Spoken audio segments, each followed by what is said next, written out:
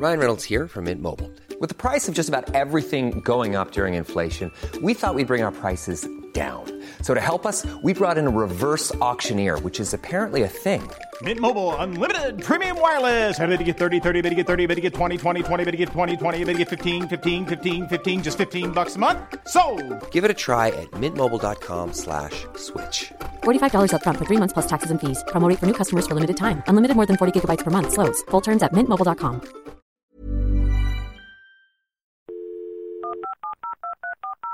This podcast is a Royfield Brown production.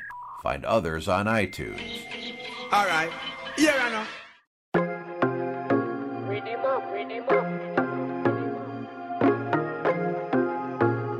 I'm Royfield Brown, who's not in my beloved East Bay in California at the moment. I'm actually in Burlington, Southern Ontario, Greater Toronto, looking after my son. I'm here, looking out the window. The sun is out, the sky is blue.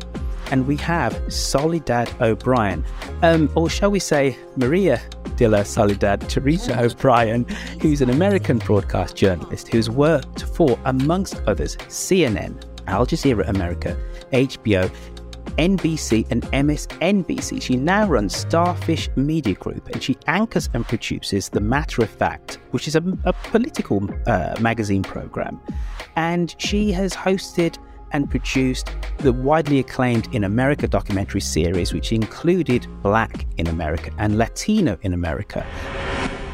I want to read you a passage of an essay printed in the New York Times Magazine, a story of a young black girl growing up on the black side of an Iowa town. At the edge of our lawn, high on an aluminum pole, soared the flag, which my dad would replace as soon as it showed the slightest tatter. That little girl grew up to be a Pulitzer Prize-winning journalist, writing about America's racial divide and issues of racial justice, in the process creating the acclaimed New York Times 1619 Project. I'm talking about Nicole Hannah-Jones. You write about your dad flying that flag, and you talk about the duality, right? That he's in Mississippi, which has this track record of terrible violence against black people, but also that he loves America. I mean, my father was like generations of black people who believed that service to their country was how they could finally get treated and recognized as full citizens. Soledad, you grew up in Smithtown, a white town in Long Island, New York, and you have this mixed race heritage. Your mother is Afro-Cuban and your father is an Irish-Australian. I can only but imagine what type of music was played in the O'Brien household growing up. So what's your jam? What do you dance to now? Oh my gosh. So what my jam is and what kind of music was played in my household are two extremely different things. I had older sisters, so I think they really dictated kind of the musical taste of the family. And it was arranged, right? I had sisters who loved Earth, Wind, and Fire, and I had sisters, I'm sure I'm too old for half the people in this room, because there was a song called Billy, Don't Be a Hero. Do you remember that song? I absolutely do. Right. And like that was a big deal. Come back and make me your wife. Exactly. Elton John was huge. So obviously Elton John. And I had a sister who was very into country music. So Charlie Pride. And never, in Long Island generally when I was growing up. So my classmates at the time in the 80s were listening to Rush and like heavy metal, but I was not. I personally listened to Luther Vandross, who's kind of my all-time favorite. My dad loved Dionne Warwick, and when I got to run into her the first time, I got to tell her like, "Oh my God, my father loves you." But it was just, I grew up in a very loud and busy family, 6 kids, 2 parents, and so there was no sense of like there's one record player and there's this one thing that emanates. We argued over TV shows to watch. We argued over what to listen to. We argued over everything. It was a very kind of raucous household. I can only but imagine how difficult or confusing or complex your childhood would have been, because you grew up not only in this majority white town, but also to this kind of biracial family. Speak to that for us and speak to, dare I say it, the bravery of your parents loving each other in a time in America, which was going through massive racial strife, and of which biracial couples were not the norm. Yeah, I don't know that they themselves, and my parents both passed away a couple of years ago, I don't know that they themselves would call it bravery. I think there's a lot of just lack of kind of knowing what's coming down the pike. When you come from a different country, you'd probably be a good person to ask about this. I don't think they fully understand how Americans and America thought about race.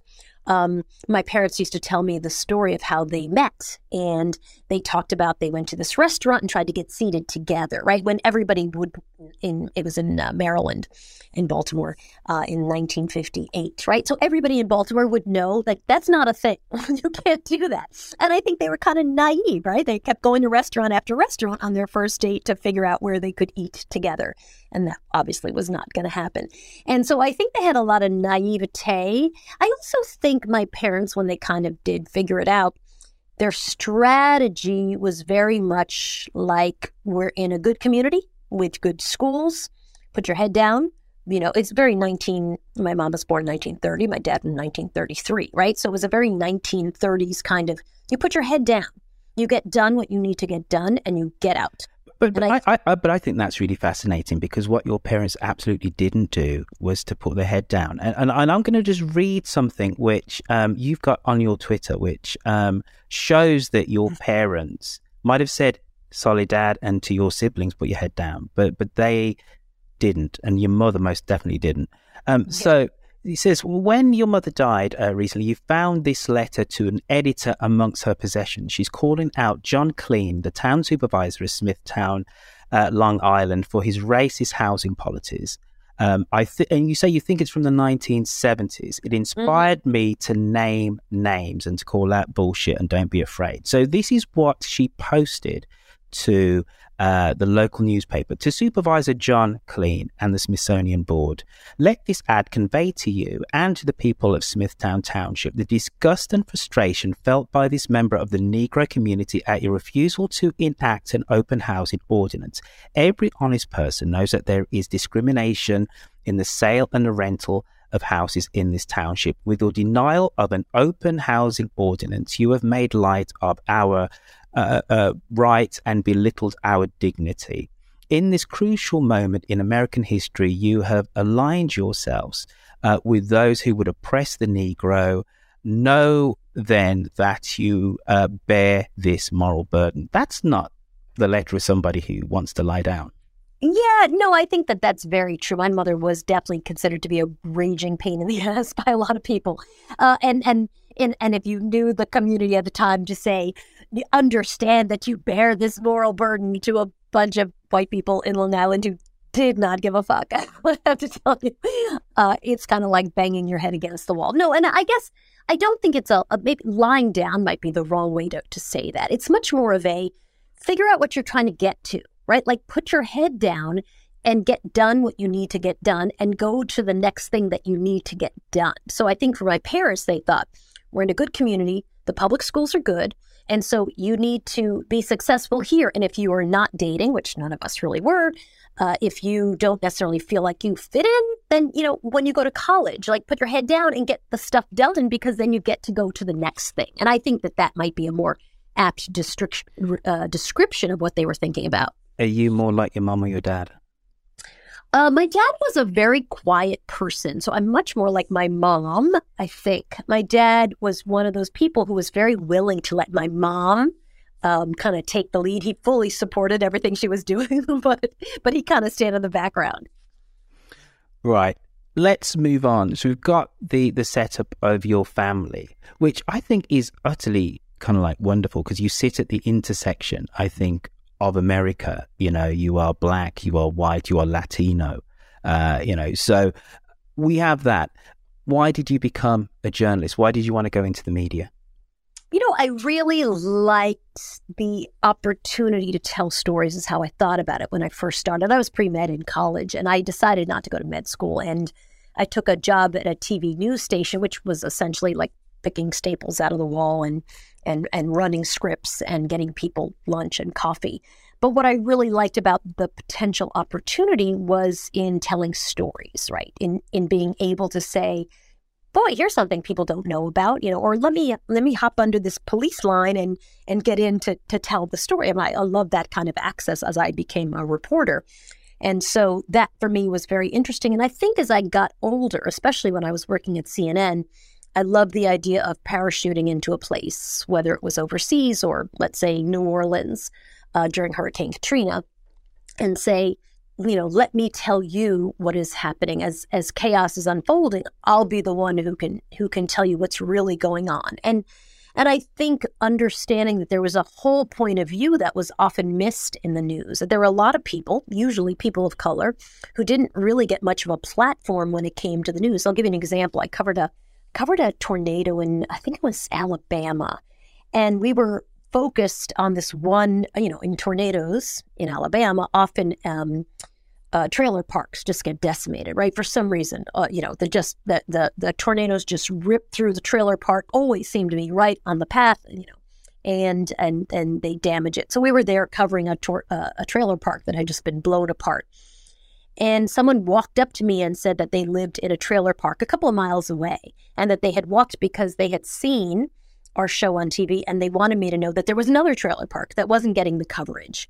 The reason we couldn't get to that one and why we chose the one we were at, it was just the roads weren't blocked. The road to their trailer park was blocked, right? And you can see how your story is told or not told, kind of just depending on how easy it is for the media to get to you. And that was really, really true. And so I've always sort of thought about that in terms of, what allows you to tell a story, what allows you to get into certain communities. Do you feel like you have access to them? Do you know the story? Do you speak the language? Because if you don't speak the language, there's probably a pretty good chance you're not going to do a very good job telling that story. And that, I think, allowed me to think about, how do we get to some of these voices that often don't get a platform? Let's stay on that early part of your career. It's the late 80s to the mid 90s. One of the kind of fascinating anecdotes for me is you told a story about working for KRON in San Francisco, and you see that your colleagues are having this discussion, a lively conversation, and you wanted to jump in.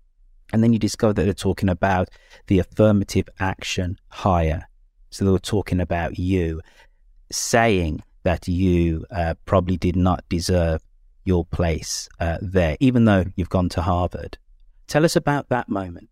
Oh my gosh, I think so many people have this moment where, I was new at Cron, and I was also new to the West Coast. I came with 3 duffel bags of my stuff and moved into an apartment. And I was also woefully underpaid. I was getting paid, I think, $30,000 a year as a reporter. The average was about 90, right? So I was literally getting a third because I worked 4 days a week. And I remember I was walking down the hall, and a bunch of people were talking, and you see people talking, and you're new, and you're like, hey, I'm awkward because I'm new. And I just remember it's sort of the equivalent of when everybody stops talking when they see you, and you're like, oh, I must have been the topic of conversation. It was very similar to that. And I just remember I could overhear them talking about, as I kind of walked in, they were talking about the affirmative action hire. And then it sort of dawned on me because of all the awkward silences. It's me. Oh my goodness, we're talking about me, which was awkward. But, I think that was a very typical thing. And, in my business, certainly, I think that's something people love to feel like they can put you in your place and say you're not smart enough or you're not good enough. And a lot of, probably in general, but certainly in my business, making sure that you get the opportunity so that you can prove yourself is really, really important. I don't know that I was the affirmative action candidate. I certainly was getting paid less than everybody else. And I had been a producer at NBC News. And so I probably had more experience in some ways than a lot of other people, not as a reporter, certainly, but as somebody who was in news generally. And so I thought I had a lot to offer and also a lot to learn. I wasn't very good on air, certainly, when I started, but it's not like doing neurosurgery. Break that down for me. What does that actually mean? I wasn't very good on air. And tell us about some of your fuck-ups.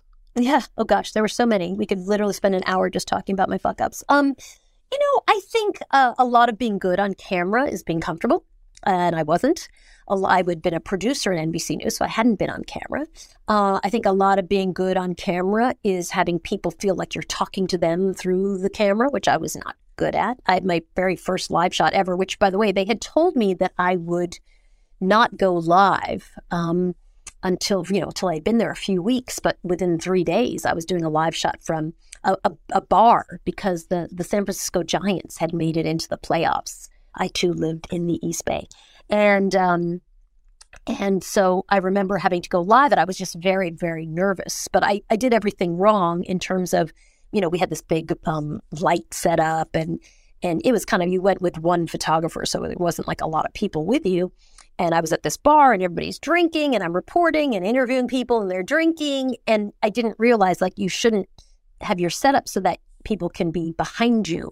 And so a guy reached over and kind of pinched me on the ass when they came to me live, which sort of sent me into this like sputtering mess, like that kind of stuff. That's just not good. That's just a lack of experience in doing stuff live. But, reporting is certainly a learnable skill, and you figure it out. And what you need to figure it out, honestly, is just a lot of opportunity, right? You need to get a chance to do it again and again and again, which I was very lucky. I got that at KRON TV in San Francisco, because we were the show. I did the show that was on before the Today Show. So I'd do 4 live shots every day, and eventually you kind of figure it out. I went on to become the East Bay bureau chief, and I loved it. I really liked the opportunity that I had to, sometimes we were telling stupid stories, but often we were telling important stories. And I was able to leverage that into a job at, what did I go after that? I think I went to NBC. Oh, NBC was starting MSNBC at the time in 96. And so I went to MSNBC in 1996 as the anchor of a tech show. And I think what made that work was that I was always very clear that I'm not an expert. I'm just an interviewer. I'm here to understand things. Like I'm a smart lady who reads stuff. And so, for me, that was a great opportunity to sort of break into cable and then be on my way to go to the network. I know that my good friend Dawn Fraser is about to catch a plane. But I'm going to ask one question, Dawn, and then it's going to be over to you. We're going to break our order just for Dawn because she is in an airport. Soledad, you've been a victim of colorism, and in some quarters, people have even questioned your heritage. Are you really black? Because of your appearance. Do you think that your racial ambiguity played any kind of like guiding hand at least in the start of your career?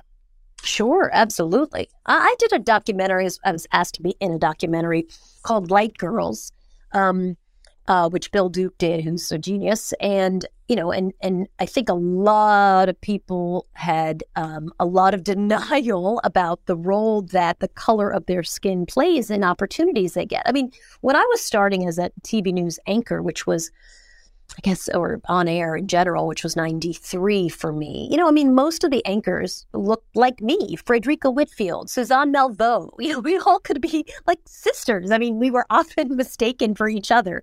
Sometimes people come to me like, oh my goodness, Suzanne Malveaux, can I have your autograph? And we used to joke, I'd be like, sure you can. I'd write Suzanne Malveaux.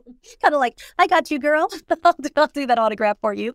So clearly, right, there's this skin tone that, people in charge, which is usually a middle-aged white dude, or at least all my bosses were, who feels comfortable with that, right? Like diversity, but not scary for them, not too challenging for them, not too, it's not going to make them uncomfortable. And so I think that's very clearly a reason why a lot of people on air, especially Black women, were sort of light-skinned Black women. And you've seen times in which news organizations have had to hire more people of color because the story dictated it, that it wasn't some altruism. It wasn't that they suddenly realized that Black journalists could be as amazing as any other journalist, that there was a story and white journalists were afraid to go into, say, South Central during the riots, and they actually needed Black reporters. And so, that often moves the needle as opposed to some kind of sense of understanding the quality of journalism or the opportunity in having a very diverse team. I feel like there's still to this day a real lack of diversity in newsrooms, and certainly not just in front of the camera now. I think that's gotten a lot better. But in terms of who's making decisions, because as much as it's great if you're in front of the camera, the real decisions, frankly, are made behind the camera, right? They're made in the executive offices and in the executive team. And most of these newsrooms are not really, really diverse. I mean, you have to really work at it. You have to be very intentional about it. Dawn, this is your moment, because I know you're watching the clock. Thank you so much for the opportunity.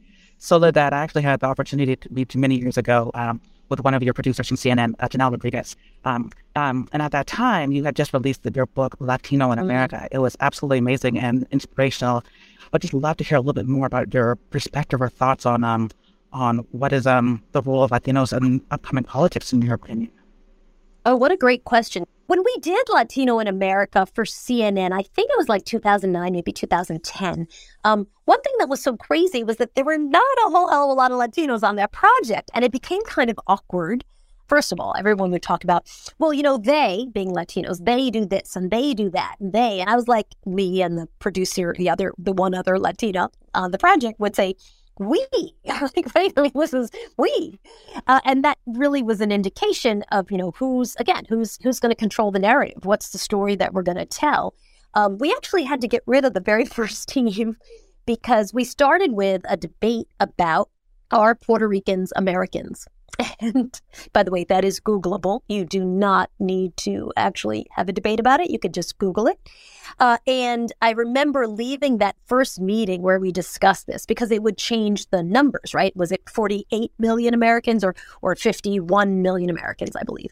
And I just was like, this is not the team to do this. And I walked from that conference room to the president of CNN's office and said, we need a new team. This is the stories that we're trying to do. This is not okay. This is not good. One of the stories, in fact, was about me, and Soledad, and it just was my name. And it was just so stupid, right? Every so often you get to do a great project on something that people don't cover, namely Latinos in America. As much as, nobody loves me more than me, 100% not. I am not the story. I don't want to do that. And it's embarrassing and insulting, frankly. And so we had to kind of start from zero again. And I think the organizing theme of that project became that Garcia, the name Garcia, was the 8th most popular American name. And what did that mean? In terms of politics, which was really the question, I think it's really interesting to see because, of course, many Latinos think of themselves as white. And if you look at the data around, let's just use as an example, the number of Latinos who support Trump, is a really good indication, I think, of that population being open to, Democrats and Republicans, and not necessarily, and certainly shouldn't just be taken for granted by Democrats, which I think is often kind of the slam on Democrats and the Latino population. So I do hope very much, as Stacey Abrams was able to bring a whole bunch of new people into voting generally, I do think there's this great opportunity that this is a voting bloc that is willing and interested in being courted, that wants to be understood and is open, to go to whoever they feel likes them best and represents and reflects them the best. So I think it's certainly going to be a very powerful voting bloc, and it certainly can change the game. They don't Latinos generally just don't vote in big enough numbers at this moment. They don't vote in the numbers that their total numbers would allow, but one day they will, and that'll be huge.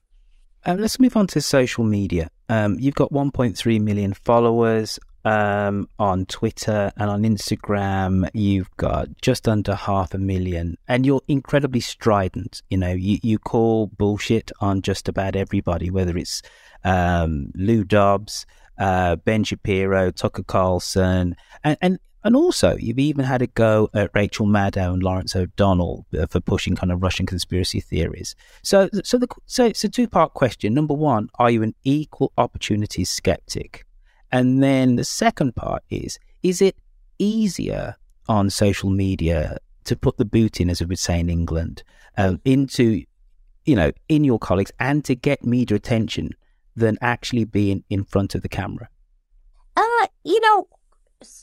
Certainly it gets media attention, but I think media attention on that stuff is kind of irrelevant. It's certainly not why I've ever done it. I don't care. I don't care how many followers I have on that stuff. It really doesn't matter to me.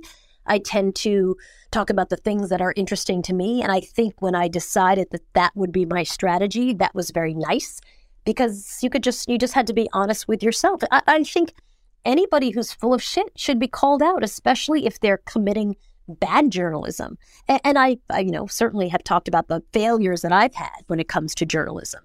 I certainly, I think there's many ways in which Fox News is horrific in what they do. But, let's just look at vaccines alone and some other things. Tucker Carlson could deserve his own hour on that conversation.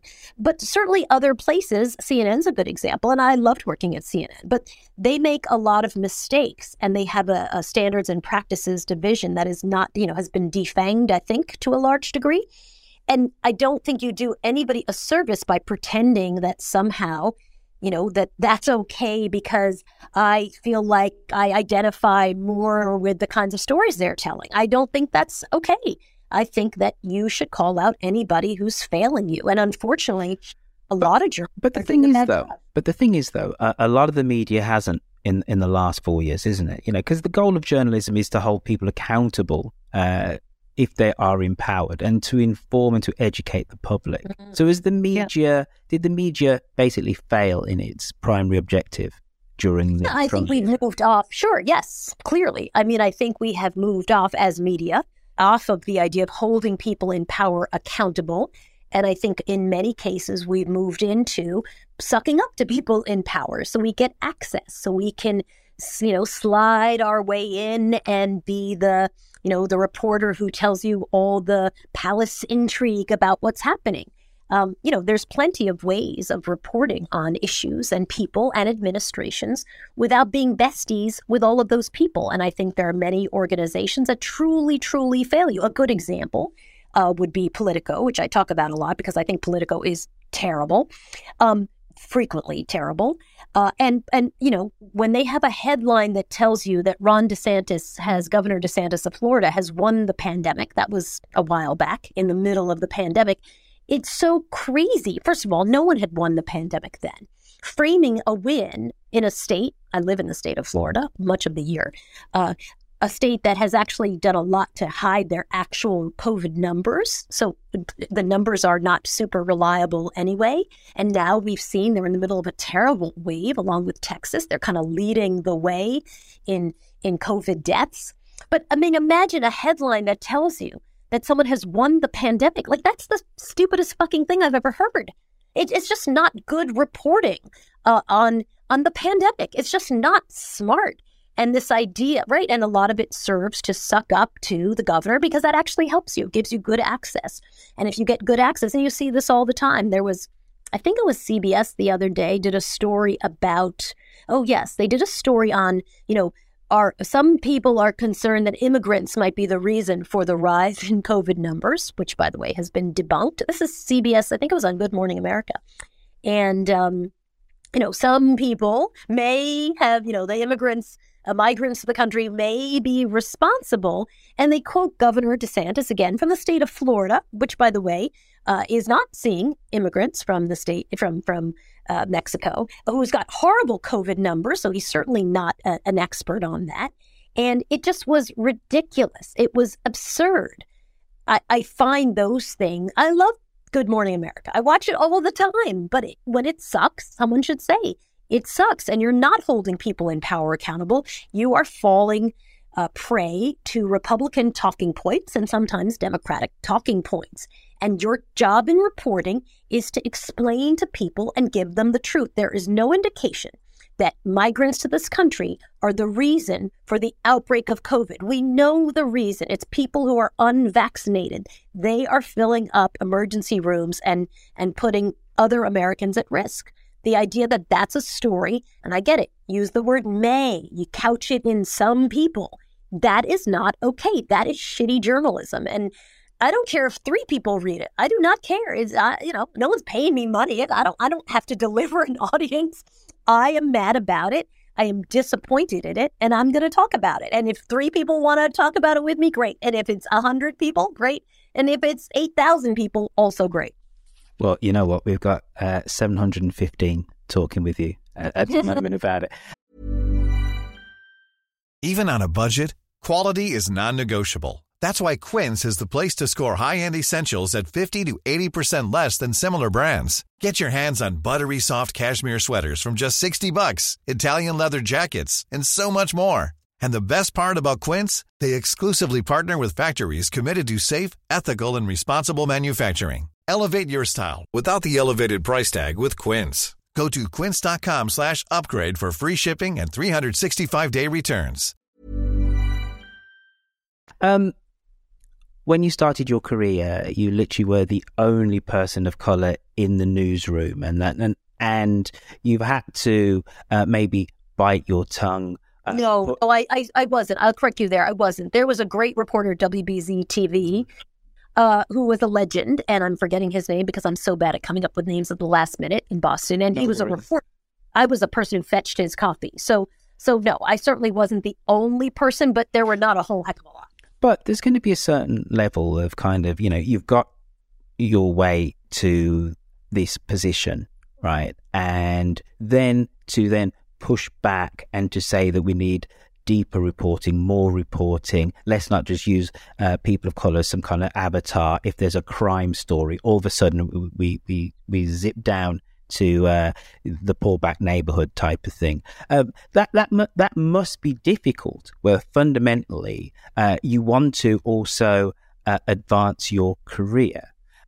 How has the newsroom changed in your 20 plus years of being part of it, in terms of the reporting of African Americans and of the Latino community? How has it visibly changed? I think it's changed in good ways, in that a lot of the conversations that are happening needed to happen. It used to be that those conversations didn't happen at all, or they happened among the 5 or 6 Black employees. When I worked in Boston, I remember the Charles Stewart case. It was a very famous case. A guy claimed that a Black man in Boston had climbed into the back of his car and shot his wife, who's pregnant, and shot him as well. And his wife died, and their unborn child did not survive. And there was a manhunt in Boston. This is my first job, where the police were looking for this, rough description of the Black dude who'd climbed into the back of the car. And one of the quotes that this guy had was that the Black guy who'd climbed into the car had said something like, had thought that the 2 of them were 5-0, thought they were the cops.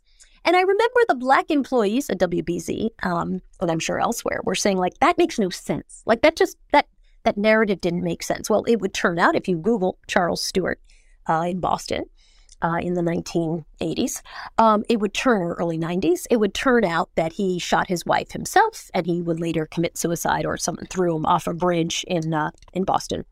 I think that this idea of people being able to be in the meeting and saying, there's something that doesn't ring true about this. That was happening kind of on the outskirts of what was happening in the morning meeting.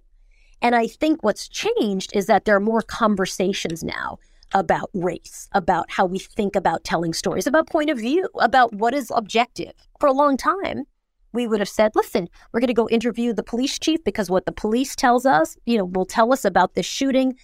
That is essentially the word of God. And we're going to quote them.